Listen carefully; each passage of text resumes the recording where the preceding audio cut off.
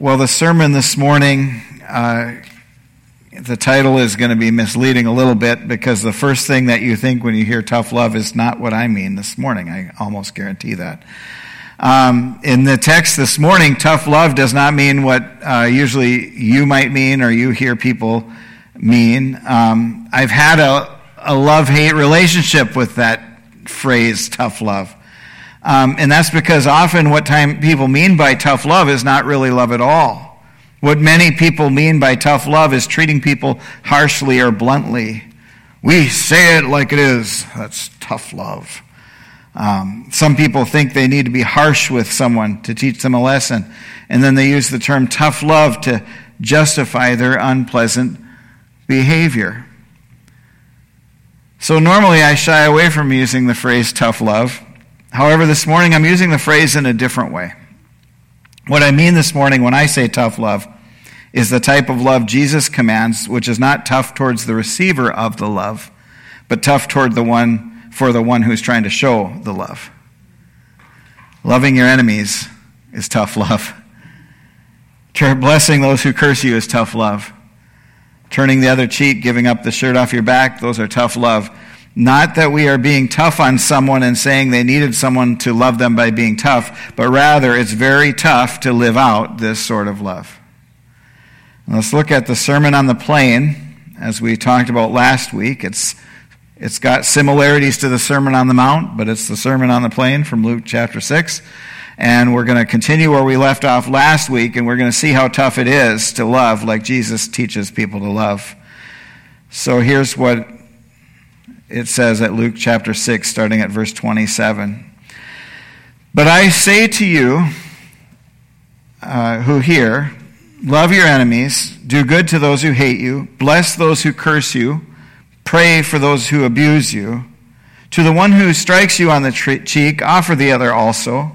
And from the one who takes away your cloak, do not withhold your tunic either. Give to everyone who begs from you, and from one who takes away your goods, do not demand them back. And as you wish that others would do to you, so do so to them. If you love those who love you, what benefit is that to you? For even sinners love those who love them. And if you do good to those who do good to you, what benefit is that to you? For even sinners do the same. And if you lend to those from whom you expect to receive, what credit is that to you? Even sinners lend to sinners to get back the same amount. But love your enemies and do good and lend expecting nothing in return, and your reward will be great, and you will be sons of the Most High, for he is kind to the ungrateful and the evil. Be merciful, even as your Father is merciful. This sort of love that Jesus is teaching here goes against almost every instinct of the human heart, unless they've been transformed by the gospel. And even for those being transformed by the gospel, these acts of love are extremely difficult. Now, I want to make a note of something in the grammar of this passage, because everybody loves to talk about grammar, I've noticed. Well, maybe two of you. Anyway, we've got a couple teachers, they like grammar. So there's a number of what I'll refer to as imperative commands in this passage. Now, I use a program called Logos Bible Software, and I have certain types of grammar that are highlighted in the biblical passages in certain ways, so that as I look at the passage, I can very quickly see the type of grammatical words I'm looking at. Now, that may not be very interesting to you, but it's very interesting to me. And in looking at this passage, there are quite a few imperative commands, which I have set using a highlighter that is called, in my program, on fire. So these show up for me in red with yellow highlighting, so I cannot miss them. Some passages have one or two imperative commands. In this passage, there are many, and they are love, do, as in do good, bless, pray, offer, as in the other cheek, give, do not demand, do, as in do to others what you would have done to you, and again love, do good, lend, and be merciful. Imperative commands. So why do I have the imperative commands highlighted that way? It's so that I can see in a certain passage when something is being demanded of someone. In this case, what Jesus is demanding of the disciples he's teaching, and it clearly has application for all believers.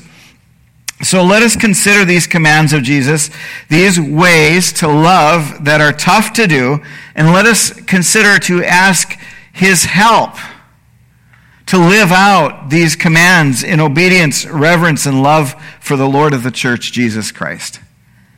So let's go back to 27 and we'll begin there. But I say to you who hear, love your enemies, do good to those who hate you. So first we have love your enemies. What? Love your enemies? Jesus, please. Is this really something you're asking of us, Lord? Well, yes, and not only that. Jesus demonstrated this kind of love to his enemies. Now, to be sure, sometimes Jesus loved his enemies by speaking truth to them. And sometimes he loved them by not retaliating against them. But here he calls on his disciples to love their enemies. I think it's important to note here that Jesus is not calling for us to have warm feelings towards our enemies. We often hear the word love and we associate that word only with our feelings, but we cannot always conjure up feelings of love. So we're not talking about love as in when you first fall in love, or brotherly love, or sisterly love. This is the type of love that is practically lived out. It's quite possible to love those in your family even when the feelings don't match, because no one has those feelings match 100% of the time, right? It simply means doing what you're able to do as you live in love towards them. So you may be having a bad day and go home and see there's something needed that will make life easier for your spouse or family members. You can meet that need even if you are not necessarily feeling warm and fuzzy toward them at the moment. Do not confuse the emotions of love with the actions of love. If you have an enemy, someone who is actively opposing you, trying to bring harm to you, you may not even be able to have warm feelings for them, but you can still act in a way that is loving toward them. And connected to that first imperative to love is the next imperative, to do. Do good to those who hate you. This is yet another seemingly impossible thing to do in the nature of the human flesh.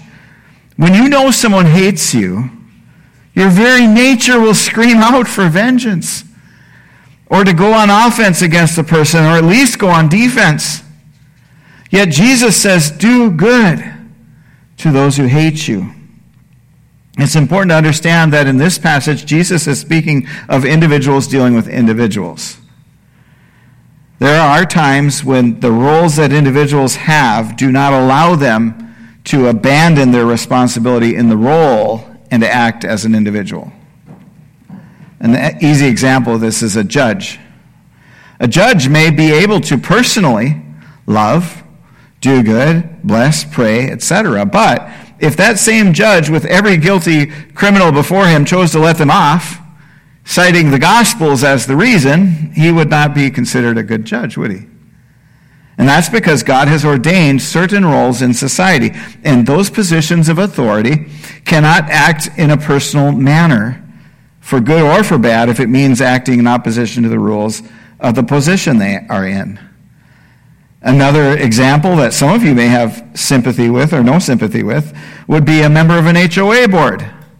Right? As an HOA board member, if you are one, you may be able to forgive your neighbor for an infraction against the HOA covenant on the personal level, but if you do not enforce the covenant fairly, you would be acting in opposition to the position you were elected to.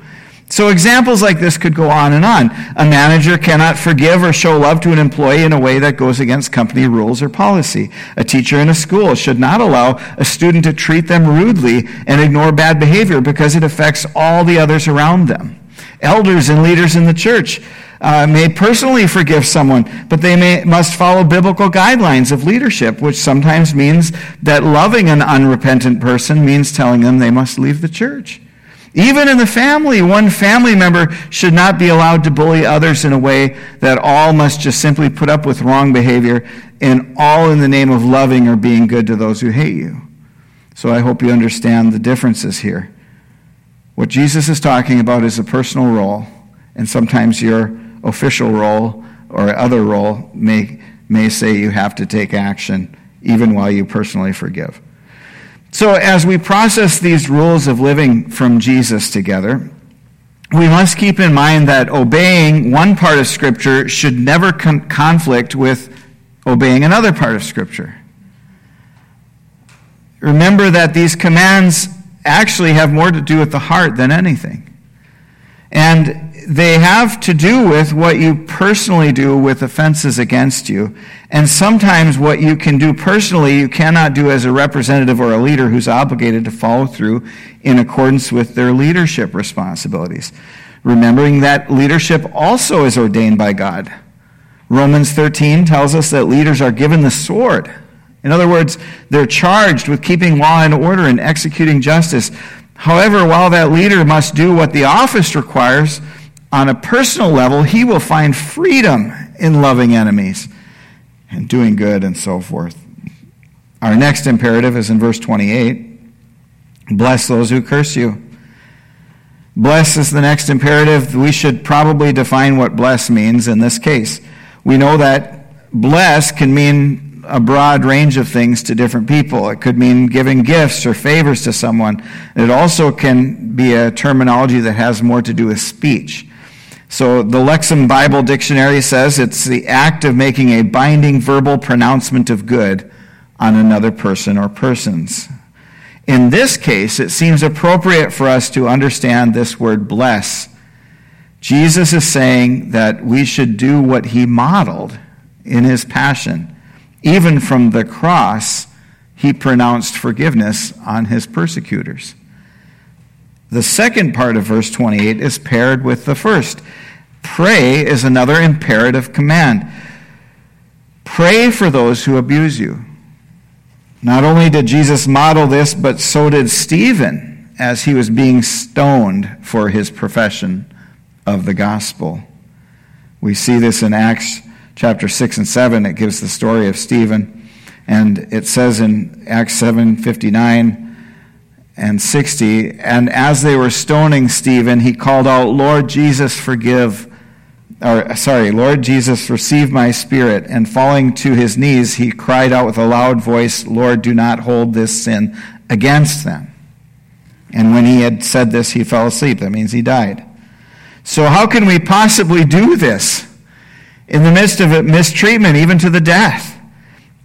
Well, here's how Stephen did it. He was full of grace and power. He had received the power as Jesus had promised for those who would be his witnesses in Acts 1:8, where it said, Jesus said, you will receive power when the Holy Spirit has come upon you, and you will be my witnesses in Jerusalem and in all Judea and Samaria and to the ends of the earth. Stephen was there when the power of God came down, and here in Acts 6-7, he's acting in that power. Acts 6:8-10, it says, and Stephen, full of grace and power, was doing great wonders and signs among the people.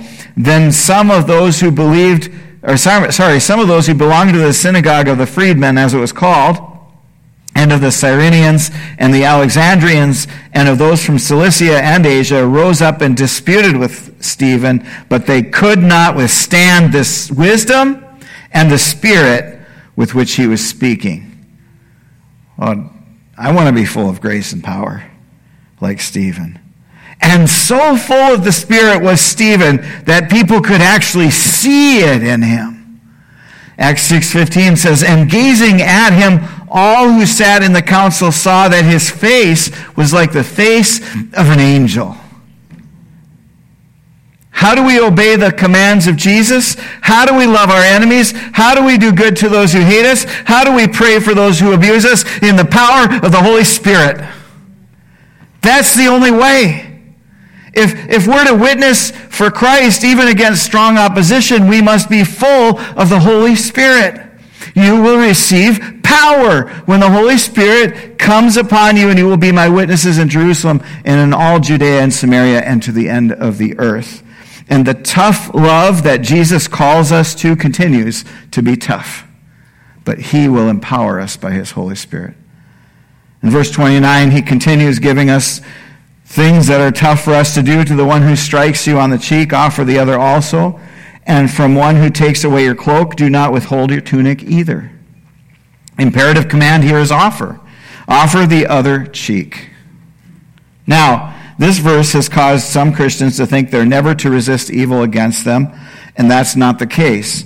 Jesus is not saying that if someone starts hitting you, you just stand there and keep getting hit. David dodged and ran from Saul. He didn't just say, okay, I'll just stand here and let him kill me.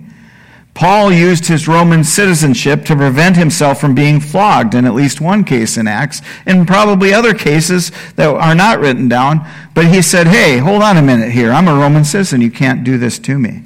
He did resist unjust treatment.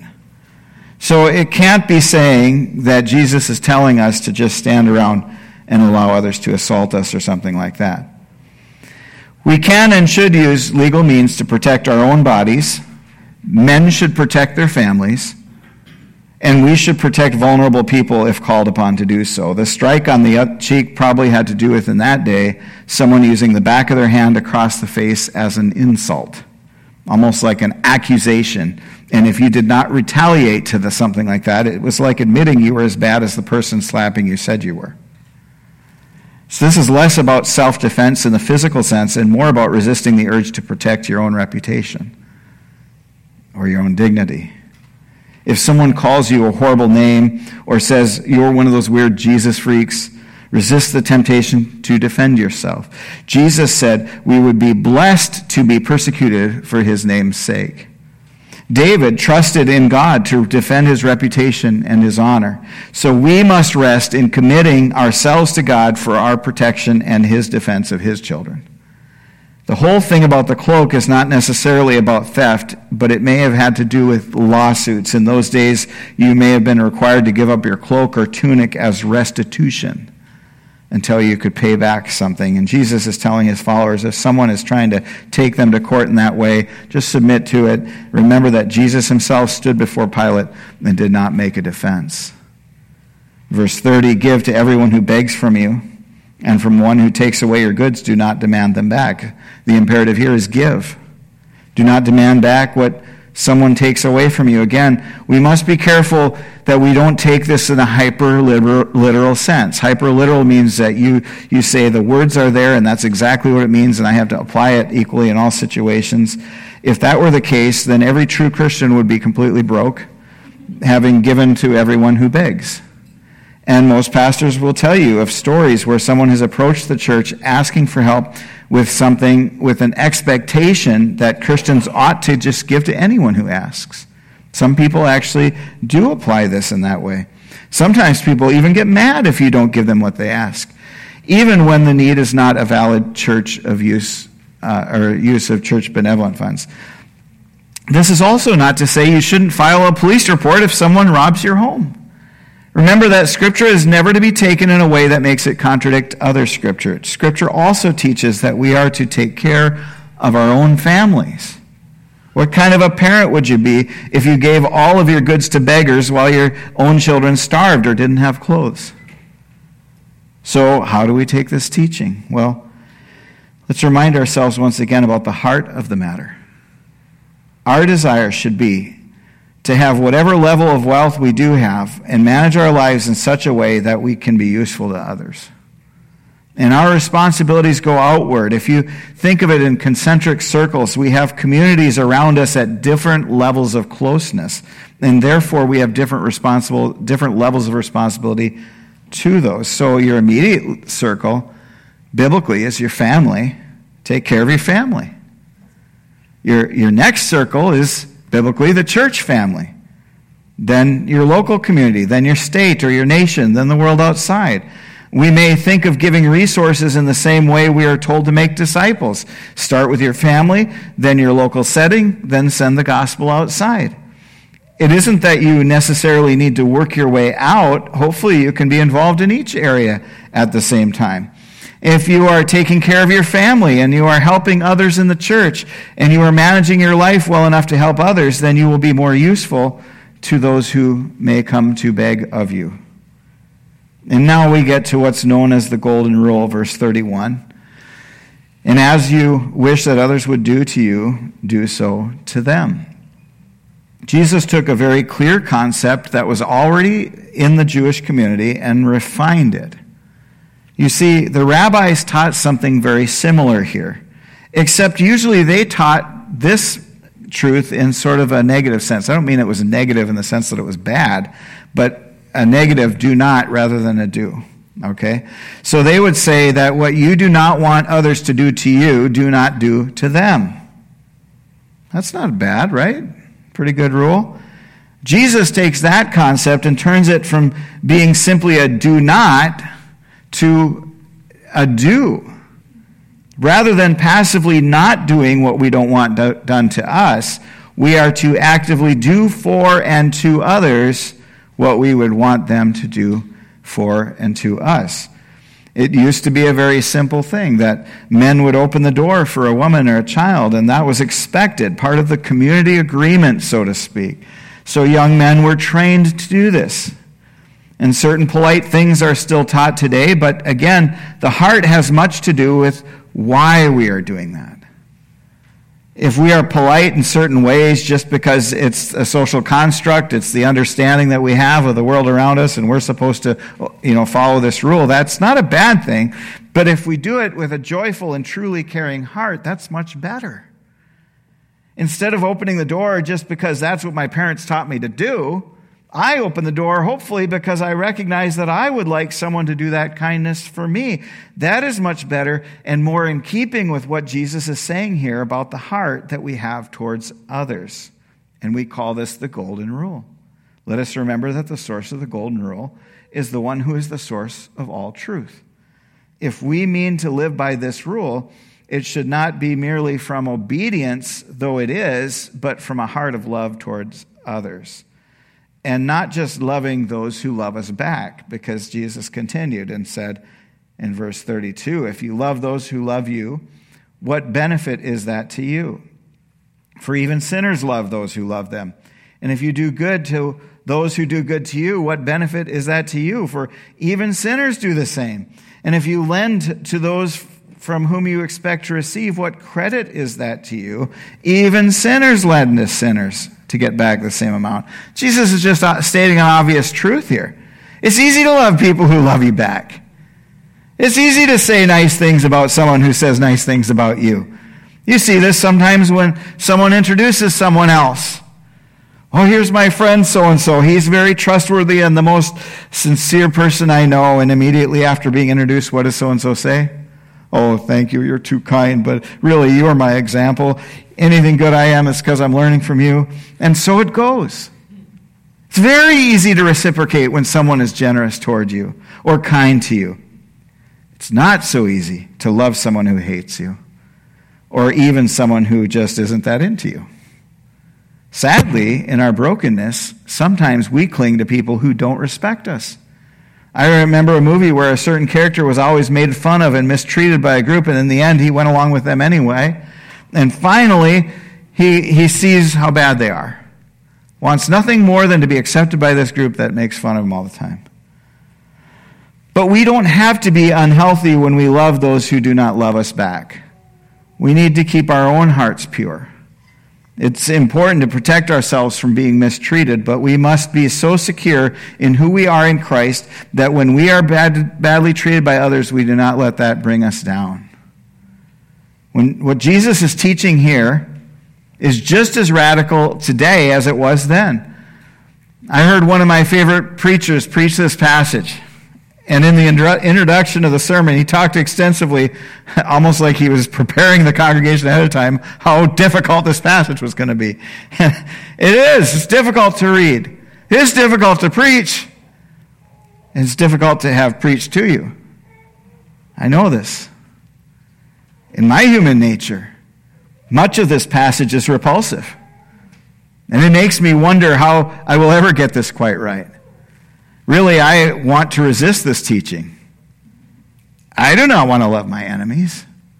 I do not want to bless those who curse me. I don't want to bear insult without retaliating. I don't want to give to anyone who begs from me. I don't want to lend without expecting something back. I don't want to do any of these things, at least not in my flesh. And yet I want to honor Christ. I want to serve him well. I want to be able to understand that what I do for the least of these, I have done for him. I want to have his love toward me flow back out of me so that my family and you and everyone I encounter knows there's something about this guy, some kind of love that's clearly showing itself. And I made this point already, but it's important enough to return to now. What possible empowerment can we have to obey this and live it out better? We must have the Spirit of Christ in us. Now, to be sure, we will not be trying to earn our salvation by obeying this passage or any other. If we are in Christ, if we have put saving faith in him, if we have been sealed by the Holy Spirit as a guarantee of our inheritance, then obeying these commands or disobeying them has no bearing on our salvation. We are saved by grace alone, through faith alone, and yet, as the Reformers made clear, that while it is by faith alone we're saved, it is not a lonely faith. In other words, a true faith is accompanied by good works that flow from a changed heart. When we realize that we fall short, we plead mercy and empowerment to improve the next time. We continually appear before the throne of grace, begging for his help to live out this life. We have a supreme example to follow, Jesus Christ the Lord, who loved his enemies. Jesus Christ the Lord, who does good to those who hate him. Jesus Christ the Lord, who prayed for those who abused him. Jesus Christ the Lord, who did not defend himself when he was abused and insulted. Jesus Christ the Lord, who gave life to the beggar, who did to others what they would have wanted someone to do for them. And while it was necessary to make the point that we must not take this to mean that we should look for opportunity to be wounded or stolen from, or become someone who never has a dime for his family because he gave it all to beggars, I don't think most of us err on that side. I think the tendency rather is to err on the other side, where we care too much for our own interests and too little for others. It's easy to love those who show love back to you, and much harder to love those who do not. Verse 35, but love your enemies and do good and lend, expecting nothing in return. And your reward will be great, and you will be sons of the Most High, for he is kind to the ungrateful and the evil. Be merciful even as your Father is merciful. He's kind to the ungrateful and the evil. If we love him, it's because he first loved us. And if we love those who hate us, it's for the same reason. Charles Spurgeon said this, the publican stood far off and beat his breast and said, God, be merciful to me, a sinner. I tell you, that man had the finest theology of any man in all England, even though the man wasn't from England when he said that. But the point is, if that's your heart before the Lord, be merciful to me, a sinner, you've got better theology than most Christians do. And in Pilgrim's Progress, when Christian, the main character, is having recalled to him all the failures, all the sins, and Satan is telling him back and accusing him, he answers this. He says, all this is true, and much more which thou hast left out. But the prince whom I serve and honor is merciful, ready to forgive. If someone comes and accuses you and says, you're this, you're that, you say like this guy did and say, yeah, you're right, and a lot more that you don't even know about. But the prince whom I serve and honor is merciful and ready to forgive. We've got a tough job before us. It's tough love. Not tough love that is harsh or hard on someone, but tough love that is tough for us to live out. It's tough to demonstrate, yet it is in our hearts where this love must begin. Indeed, this is a very tough sermon. A tough challenge for us. Yet God has not left us without the means to live it out. We cannot consistently live out these commands if we do not have the heart of Christ, but he generously gives us a new heart. Ezekiel 36:26, and I will give you a new heart, and a new spirit I will put within you, and I will remove the heart of stone from your flesh and give you a heart of flesh. Perhaps we should ask ourselves that if we are in Christ and have been given a new heart and a new spirit, how come we find it so difficult to live out these commands? Because we still battle with the flesh. Paul teaches all about this in Romans 6 and other places. We need to understand that any action we take that is against the teachings of Jesus, the teachings of the Bible, is sin. Anything we do against Jesus, anything we do against Scripture is sin. We must not say we have not sinned, otherwise we have deceived ourselves, Scripture tells us in 1 John. When we are confronted with our own sin, when we look at the passage of Scripture and it clearly shows us we have failed, then we are to confess that sin, repent of that sin, turn from that sin, reject our desire to sin, fight against that sin by properly applying Scripture to our hearts. If you're in Christ, though, you are no longer a slave to sin. If you find this passage on tough love is piercing you to the heart, that you feel convicted that you are not living this out, that is because God, through his word, graciously and by the action of the Holy Spirit in your heart, has been kind enough to call you to repentance once again, that you may live out the life he's called you to. And he reminds you as well that you are not a slave to sin, but a slave to righteousness. Before you came to Christ, your nature was to sin. But now your nature is righteousness. When your nature was to sin, sin was normal, and righteousness, if it ever did happen, was against your nature. But now if you're in Christ, your nature is righteousness. Your nature is to serve God. And when you sin, it's against your nature. Do you see the difference? Before you come to Christ, your nature is to sin. So if you accidentally do righteousness, it's against your nature. But once you're in Christ, your nature is righteousness. And when you sin, that was against your nature. And you need to recognize that so that you can live not enslaved to your sin, but with victory over it.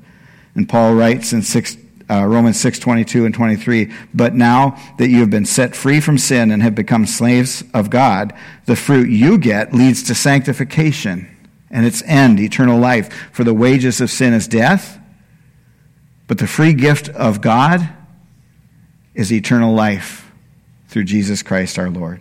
That's tough love.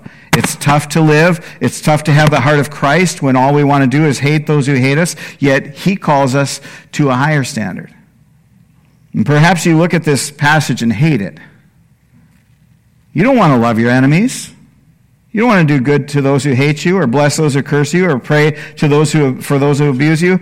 And yet you desire to serve Jesus, your King, with all your heart. So within you there's a conflict that never seems to end. Let me tell you that until we are perfected in Christ, which either happens when you die and enter into eternity or he comes again, this fight will continue.